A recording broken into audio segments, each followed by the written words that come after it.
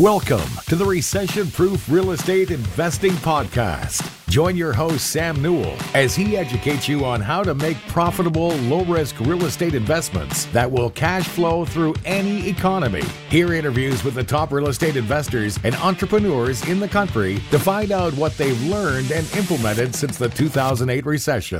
With over 10 years in real estate investing, it has become Sam's goal to help others invest for double-digit returns, but to also stay safe and not get caught in the next downturn.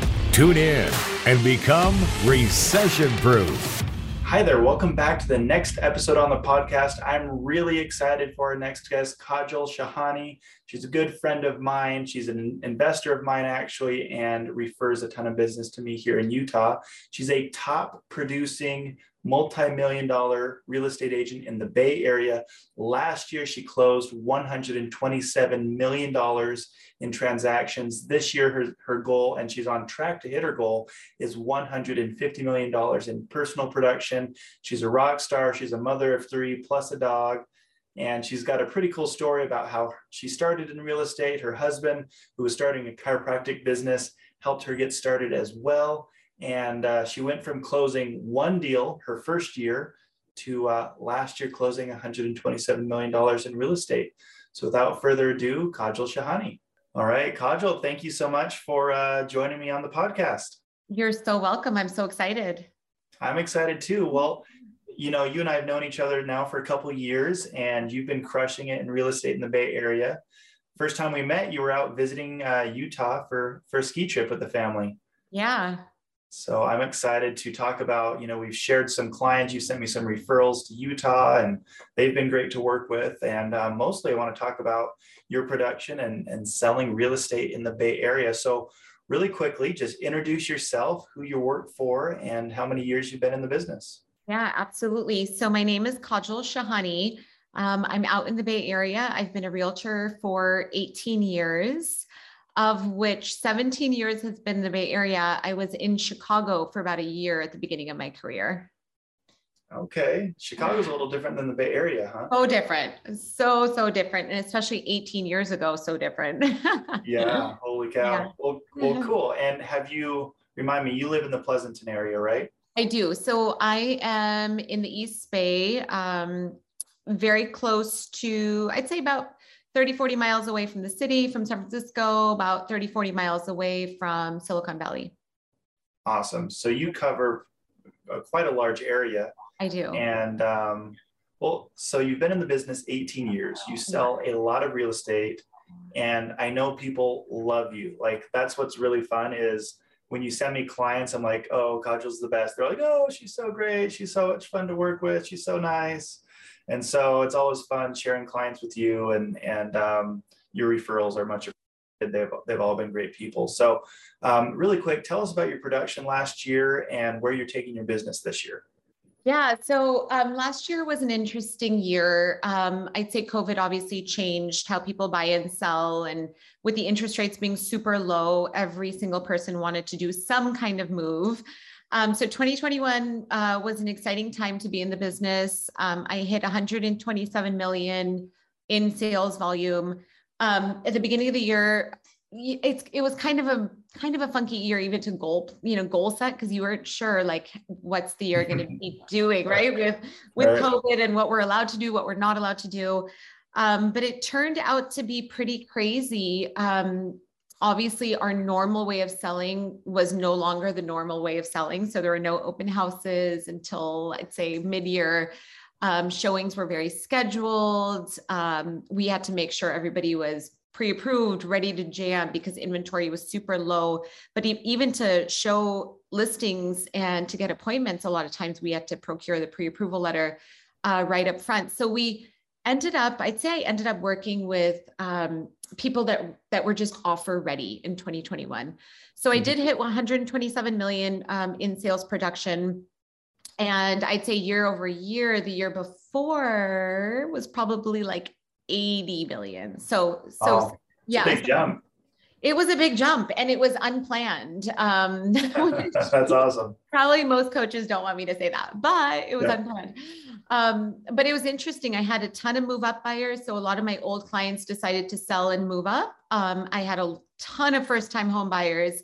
And then I had a lot of sellers that were jumping California. So a lot of my sellers moved to Utah, Texas, Arizona, North Carolina, because they were just all remote. And so those were a lot of my listings last year.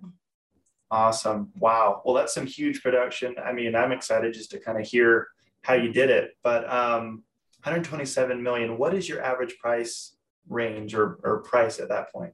Yeah, for sure. So, and obviously prices jumped up so dramatically as well. So our average price point the year before might've been 1.2 to 1.4. Last year was creeping 2 as the average. So a lot of my first time home buyers jumped into the market at, around 1.5, 20% downers. With the overbidding, they landed closer to the 1.8 to 2.1 as a first time home buyer. Holy cow. Yeah. So the average price point creeped up really fast. Wow. I think average first time home buyer spends like $350 to $450 in Utah for, it's a townhome, 2,300 square feet.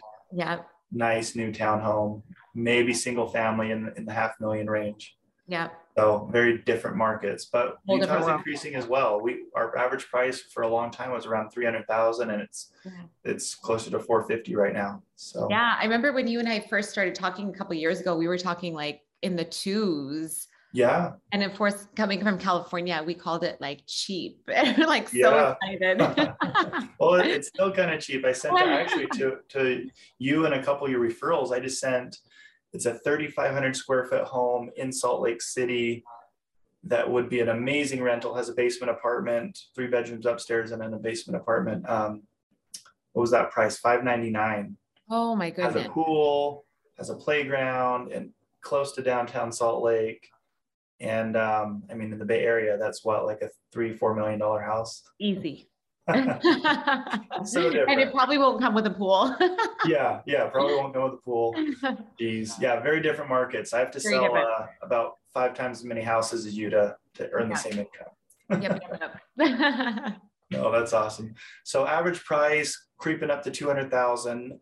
Take me back to your first year and your first year in the Bay Area. Yep. What did that look like and how much different are you now then as far as goals, what you do, just kind of contrast where you're at now versus where you were when you started?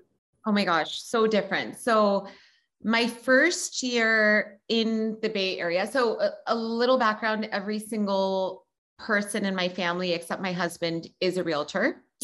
Wow. So there goes my sphere of influence for your family. Yeah. So my mom, my dad, my cousins, my uncles, my aunts, literally everybody but my husband. And my husband's like not in the real estate space at all. He's a chiropractor. And so, it's like you listen to how to start in the business and people say, okay, first start with your family and friends. Well, my family was out of the picture.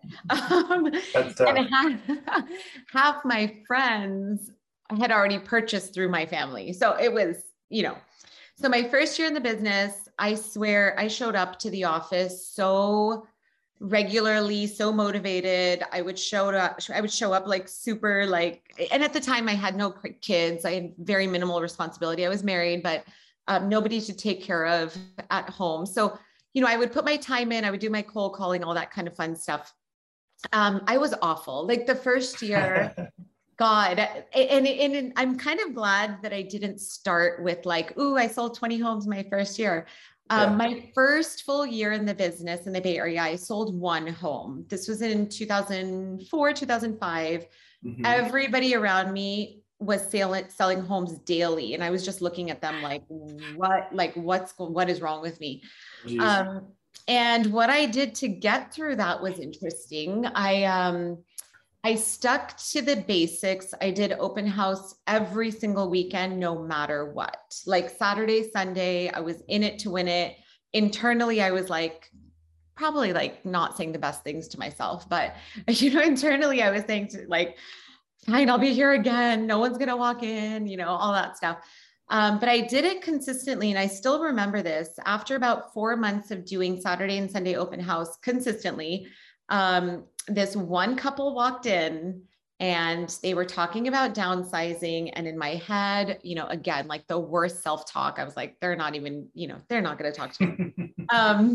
But long story short, I ended up getting a call from them a week after I met them. Of course, I did the background of following up and all that fun stuff. And they said, actually, we're not a buyer, we're a potential seller.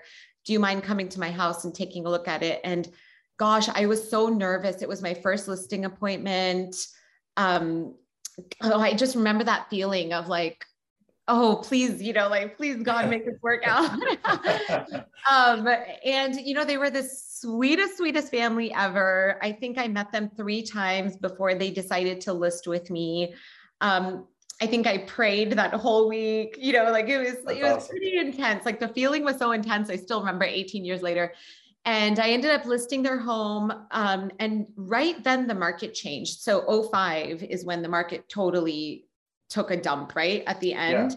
And we were on the market for 6 months. Like I wanted to cry. It was bad. So it was on the market for 6 months.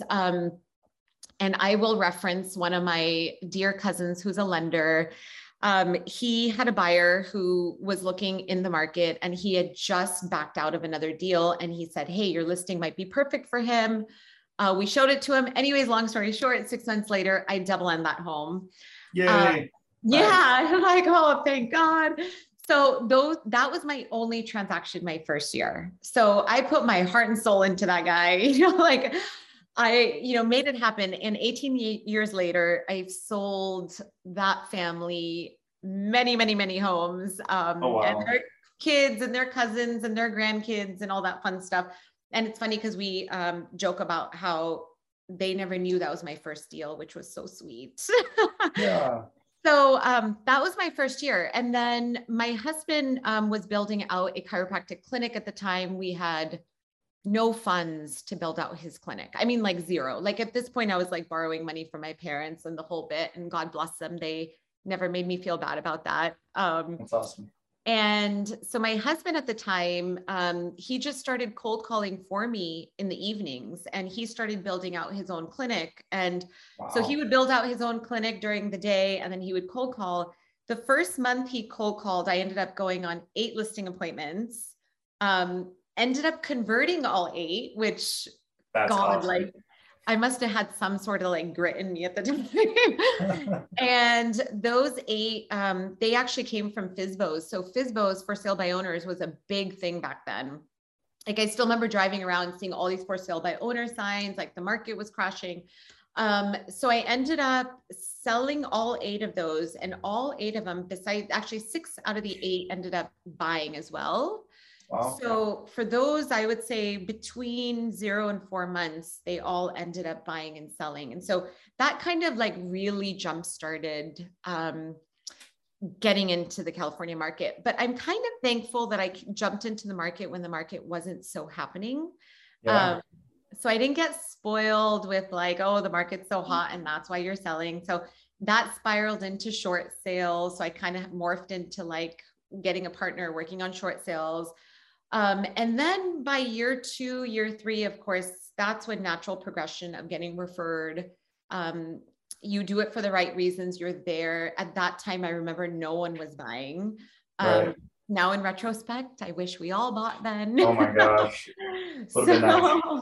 So I'd say, 2007 to 2011, 12-ish is when the market was just crap. Right. But Right. I actually, when I look back at my sale, I think I was like at 30 to 40 deals a year during that time. And that just spiraled. And I started, farming at that time. And I still didn't have like the funds to go crazy on postage or anything. So I started door knocking. So it morphed into all these other things. And now 18 years later, I would say 85% of my business is referrals. 15% is just, farm. I do farm extremely regularly. I'm very consistent with it. I have a partner for one of them. My other farm is just me. mailers go out twice a week. Now I'm at the point where if I'm physically in the farm, neighbors will walk out and say hi, you know, those kind of things. But so I'd say 15%, maybe 20% in 2021, because leads just came from random places like sign calls and stuff. But the remainder are referrals and repeat business. That's awesome. You answered a few. Yeah, that's awesome. You answered a few questions that I was going to ask. So right now you're getting at least 80% of your business from referrals, which that's the realtor dream. You know, you don't have to cold call really anymore. You don't have to do too much marketing. You're doing some farming, which is awesome. But you said something that really stuck out. And I think realtors, new realtors, anybody listening to the podcast really needs to make sure they focus on this. Two things actually I wanted to point out. One was you're doing this for the right reasons and you're there for the client. And that's huge, because if they smell commission breath on you, if all you care about is that commission, they're going to feel that, and they're not going to send you their business, and they're not going to be happy throughout the transaction. And the second thing was consistency. You've consistently door knocked, cold called. Your husband called for you. That's amazing. I mean, that's so cool. That's a really cool story. But consistency and caring are two huge things. You know, the sign or the picture on the wall right behind me is the harder you work, the luckier you get. You took 8 out of 8 FSBO listings. That's awesome. You and your husband were working the business the right way and consistently working hard. My business as well. When I didn't know anybody in Utah. I was a college student when I started real estate in 2010. Didn't know anyone. So I didn't have this friends and family. I grew up in Boise, Idaho. So I started calling FSBOs and expireds, and the market was crap. We were at the bottom. No one had equity to sell their house. I just remember, and I don't know if you remember this, but you'd go on a listing appointment, and I just remember the dejection and the sadness when you told people what their house was worth, or the anger. They'd get so mad. You told them their house is worth $300,000, and they'd say, "Well, we bought it for $400." Sorry. You gotta wait another couple of years to sell, and they'd be really frustrated. And it was a very different market to sell in. So all these realtors that are new in the business, killing it, just they don't know a bad market. They don't know what you've been through, and I've been through, as far as I was selling 50% of the listings I took, because 50% of them would just sit because they needed too much money to be able to sell. They didn't want a short sale. And for sure. And I remember going into appointments thinking, oh God, this guy or this family is going to be super pissed. And a lot of them, I remember I went on a few appointments where I just couldn't take it because it just didn't make sense. They were not willing to short sell. They couldn't take the hit, and you just had to say no to it. Which is like so crazy. Think about going to a listing appointment now and saying no to a listing. No. I list everything I can get my hands on now. Totally. But very different market. So I'm super thankful that I started then versus when the market was popping and everything was selling. It's good to know how tough it could be. Well, cool. Well, I hit 106 deals in 2018 on my own, no team, over $1 million gross income. Those commissions. And some of the things that helped me get there was working with investors, which, you and a lot of agents in California send me a lot of referrals. So thank you for that. But I really learned a few systems, and the number one system was follow-up and following up with my sphere of influence, and consistently, if you're a new agent looking to get into this business, you've got to reach out to your sphere. I just hired a new buyer's agent, and we're working on videos and postcards and calls to go out to your sphere of influence and get some referrals. And then what is your client care system? Do you make sure you call your listings every week with a listing report? So tell us a little bit about how you take care of your buyers and sellers on a weekly basis, how you communicate with them, and how you make these people feel like you care. And it's so, honestly, that's such a good question, especially right now, when buyers are getting really disheartened in this market. They're getting bid out, they're getting priced out. They're seeing their dream homes go up like by $1 million within like 6 to 8 months. And they know they have to kind of like reevaluate. So actually it was so funny. I was just talking to my realtor friends about this week, because a few of them, like we were just chatting over text and call saying like, how do you keep going? Like, how do you keep offering, knowing that you're not going to get these houses, but you need to be there for your client? So I think for buyers and sellers, it's so different right now. For buyers, keeping their, it's so funny. Actually, the other day I did like this little like video on like FOMO buying, because that's what it's becoming. Like these buyers are like, oh my God, I'm like never going to buy a house and the interest rates are going to explode and there's going to be nothing available in California anymore. Yeah. So you have to like kind of like really manage their emotions and make them realize like, no, this is not going to last forever.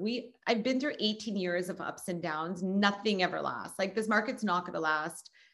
You know, once the interest rates tick up, inventory, there's going to be a shift in the market every couple of months. It happens always. Stick to it, make your offers based on comps. Like the quicker you get a grasp of how to like win, I hate using that word, but like win in this market, the quicker you're going to get your dream home. But even with dream homes, like nobody is going to get 100% of what they want in a home, right? So as long as they can understand 60, 70% of your need list, there's certain negotiables or certain non-negotiables. So chatting with them about that, but then also kind of sharing data. So I just had a client come to me 2 days ago saying, hey, I'm just jumping in the market. I was referred to you. I'm looking up to 2 million, and they gave me the zip code. And I was like, oh my gosh, this poor guy, like 2 million in this zip code is non-existent. Right. And so it was kind of nice to just give it to them how it is from day one versus flowering up like, hey, let's get started. We'll see what happens. It's more like, hey, in this zip code, if you realistically want, you know, these bullet points in a house, you're going to end up spending this much. If this doesn't work, let's think of different areas. Let's think of perhaps a smaller home. And that was such a nicer conversation to have than starting the search and 2 weeks in or 3 weeks in, they're just pissed, you know, or they're just like, oh, nothing's coming on. That's really smart. I try to talk to them as much as possible. So you're managing their expectations is what you're doing. Yes. You're helping them come back down to earth. Yes. Here's where the market is really at. Let me manage your expectations so that, you know, and as a buyer's agent, you don't want to write 5 million offers. No. It gets tiring and they get mad. They get frustrated. And I always tell them that too. It's like, to submit an offer is no sweat off my back. I can do it in a heartbeat. I can do it in the car, like no problem.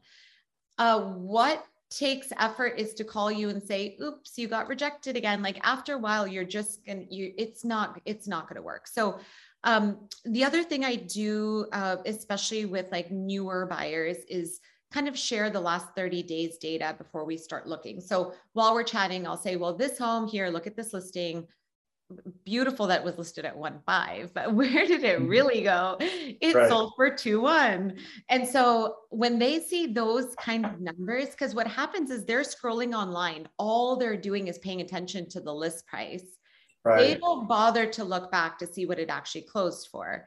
So that delta is so interesting to talk about. And I'll usually back it out and say, well, it had no location flaw. It was updated versus this one that sold for perhaps 1.8, but it still went over asking and it was in original condition.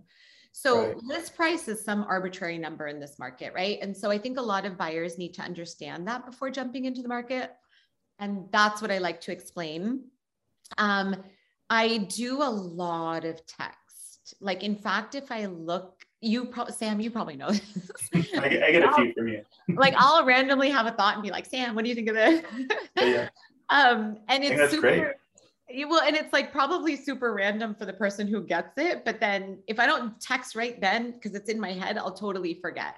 So sometimes my buyers will get a random text from me saying, hey, this house is coming soon. This is my price expectation. They may not reply to me for like a week, and that's cool. But at least I know I got it to them. We can talk about it when the time comes, or they'll reply and say, hey, I actually would be interested in this.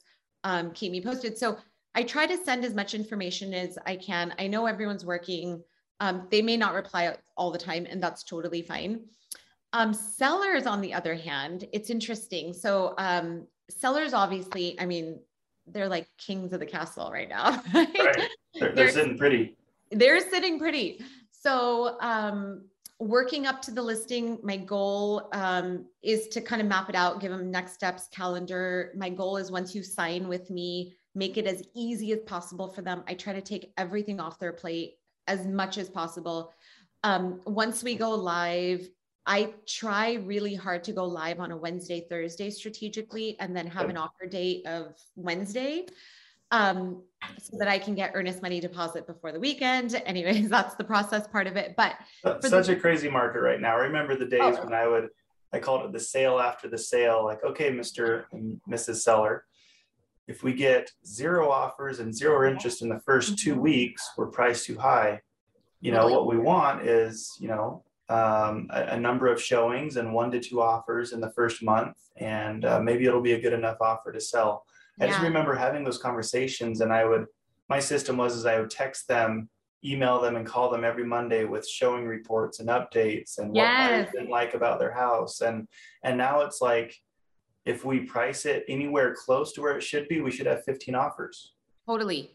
And that's exactly, So I usually tell them, because I tell them the weekend is so nutty. I'll have like 60 to 80 showings on a listing. There's no humanly possible way to give you feedback before Monday. Like, I just can't. So I usually tell them, like, sit tight. Don't think about your house till Monday. On Monday morning, I get back to them over email or text with the feedback. And then if we need to follow up with the call, we do that. A lot of my sellers have trust in the process, but they have trust in the process because they're getting what they want, right? Yeah. I have a handful of listings last year and then even this year that didn't get that experience. They shockingly stayed on the market for like 2-3 weeks, which, like, we're so spoiled to even say that. And that 2 to 3 weeks. Oh man. Yeah. So we just had one go pending today, and it was on the market for 10 days, which was hurting my ego because I was like, That's 10 so days. But managing that emotion is interesting because they see everything flying off the market, and the one house that doesn't, it's usually like a location flaw, a floor plan flaw or something. It's not even condition anymore, right? But for them, I try really hard. Like, every showing we have, I share feedback right away, so they're not wondering and thinking and getting in their own head. But for the most part, seller expectations, as long as you stick to a calendar, you give them like proper list price versus what we think it's going to go for. Sellers' feedback is great because they're going to be happy with the feedback. It's the buyers right now that, like, I just kind of want to give them a cup of coffee. Yeah. Yeah, that's what I used to do with my sellers. You know, when I was primarily a listing agent, and give them a hug, a verbal hug, and say, hey, we're going to keep working our butts off, market your home. And you're doing that with buyers now. And I have many buyers where, with my buyer's agents, they're writing an offer every couple of days. And it's really tough stuff. You know, actually, Nenad, who you sent over, he said, oh yeah, I want that one. But he answered me 4 days after I sent the email. It was already pending probably. And I said, it sold the second day. So sorry, let's make sure we get on the same page the same day I send you something next time. So yeah, it's a tough market, but so if you were a new agent, and I know you don't have a ton of time, so you've got to go pick up the kids from school. So I want to make sure I ask you 2 really important questions. What are the top, you know, if I was a new agent and I only had an hour a day, because I work my full-time job and I'm trying to break into real estate, what are the top 3 things you do every day? Yeah, for sure. So as a new agent, I think setting up a farm and becoming the expert in that farm is like crucial. And it takes so much time. You just have to stick to it. So checking in on the market pulse of your area is so important. Knowing what's being sold in your market is so important. I find new agents get stuck in the process. And I remember being like this year one where I was like darting, like that feeling of like, I wanted to be everywhere, but I didn't really know where I was going because I didn't have any appointments. So you're just spiraling. But knowing, like, studying the market, knowing what's being sold, how much over did it go? How many offers? Any intel you can get on the market to share that with your database, to share that with your clients is so powerful, because you want to be the educator, not even necessarily the realtor. Just educate people and they'll come to you. I think that's so important. I think number 2 is stick to a schedule, because it's so easy. It's so easy not to have a schedule in this business. But I think if you stick to it, where you say so for me, like between 5 a.m. and 7 a.m., that's kind of my admin work hours where it's super quiet in my house. I bang out my emails, my disclosure, whatever I need to do online. Mm-hmm. And then the rest of the day, if I'm not on admin work or computer work, it's okay because it's already been done. Nice. So sticking to a schedule. And then number 3, I think if somebody is, and I'm not going to claim that I cold call because I don't at all, but if that's part of your process, if that's part of your marketing, I would say stick to your calling and mailing schedule and checking in to make sure that you are calling the expireds. And it's hard because right now I say expired, but there's really no expireds, right? There's a few FSBOs. There's a few, but not, I mean, there's not, but whatever that is. So whether that's a cold call or whether that's a door knock or whether you're doing something online, just checking in with that on a daily. So you have like a pulse on that part of it too. So you're not losing sight of what's going out. Even if that's like posting on social media, making sure that it's like scheduled in that 1 hour. Well, and then in today's world, your farm is your social media. So that should be one of your farms. And you should do professional, nice looking content. And you've always got great stuff going out that looks really good. And that's how people will hire you. They know that if they hire you, their house is going to look great. The marketing is going to look great. Use professional photography, spend a little bit of money and do professional stuff. So I just hired this new agent and that's what I have her doing. I said, pick a neighborhood that has high turnover. So there's a lot of sales in that neighborhood and go farm it. Number 2, we're going to put your database in a CRM. We're going to send professional, really good looking stuff to them through email, texts, phone calls, and also on your social media. If you basically farm those 2 lead sources, that's, in my mind, the most effective thing you can do in this market, because you're right, there's not a lot of FSBOs or expireds. 80% of my business was expireds and FSBOs back when I started for the first 5 years, because there was a ton of them. There was a ton of them. I was taking, 1 listing a week on average from FSBO or expired. So now you've got to change and make sure you farm the right type of farm. And that's, in my mind, sphere of influence, and pick a neighborhood with high turnover. So last question. Townhouses are great. Yeah. I mean, those townhouses that I've sold to a lot of your clients and friends, and it's really great, but you've got to pick up the kids. So I did want to ask one last question. I was able to meet your family back in October when I was out there in the Bay Area. I had a great time at dinner, but I enjoy real estate because it's very flexible, and I work from home, and I'm a dad 50% of the time. They're with their mom 50% of the time, but when they're with me, I get to be very flexible, and I love what I do. So tell me how your family integrates and what you've enjoyed about doing that. Yeah, for sure. So I like that you used integrate, because I don't think it's like a balancing act anymore. There's no balance. There really isn't any balance. So I have 3 kids. My oldest is 11, and then I have twins that are 8, and then I have a dog that you've seen in the video running around. Yeah.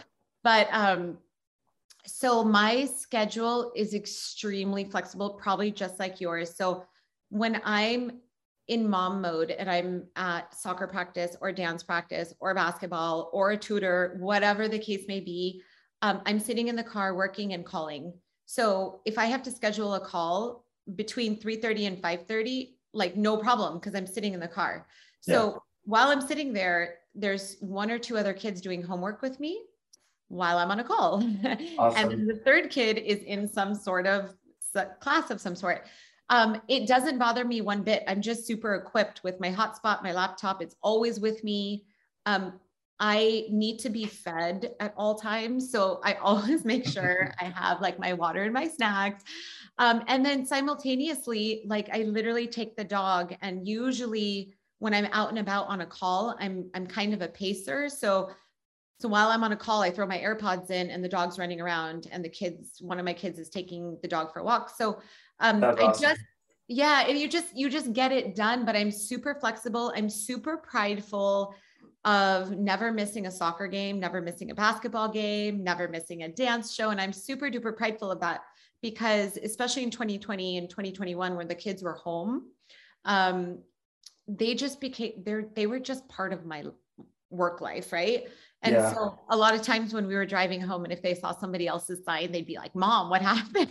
They call you out, huh? Yeah, they totally call you out, and they're very aware of what I do, and they're very aware of what it takes, which I think is super cool. So it's not like this hidden job that I have.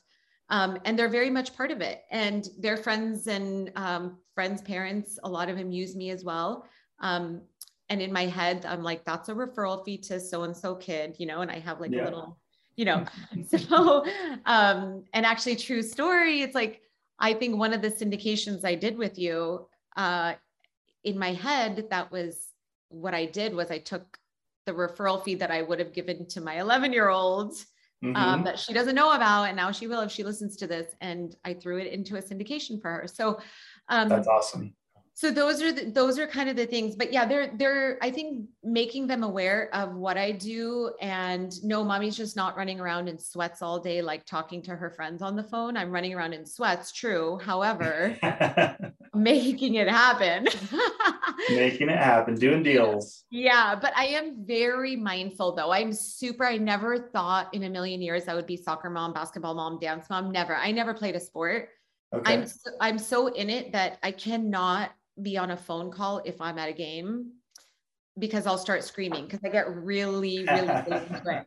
And my older daughter dances, and she has these shows, and they go on for 2 days. And so during those 2 days, my clients are very aware that I'll respond to a text, but hey, I'll talk to you on Friday and Monday because I'm not around over the weekend. So that's obviously a new thing. I wasn't like this as a new agent. As a new agent, I was like super, super not scheduled, and I did anything I can to make work happen. And I'm super thankful that I started my career with no kids, but a lot of people are starting their career with kids. Yeah. So for realtors that have kids, stick to your schedule, and I swear it'll make your life so much easier. I love it. And I love that you've integrated your kids. They watch you work. Yeah. I've been taking my daughter Heidi on appointments since she was 6 weeks old. Yeah. And she's traveled to Boise with me when she was 4 to do multifamily projects in Boise. And she's been all over Utah doing appointments with me. And so is Liam now.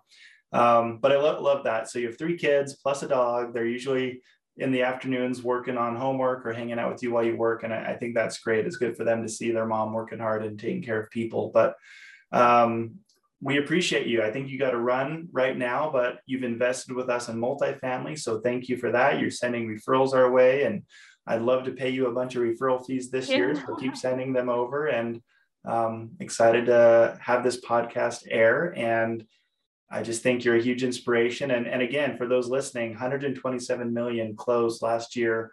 Do you think you're going to do more this year? I bet you'll be close to 150 at least. Yeah. I mean, my goal is to cross 150. So if I hit 150, I'll be thrilled. If I cross it, hey, cherry on top. But yeah, that's my goal right now. My January was at 19.5 million. Okay.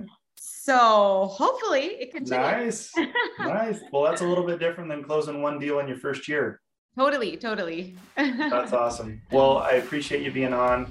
And again, thank you so much for everything. And I'm excited to air this episode. I'll make sure I reach out when it does.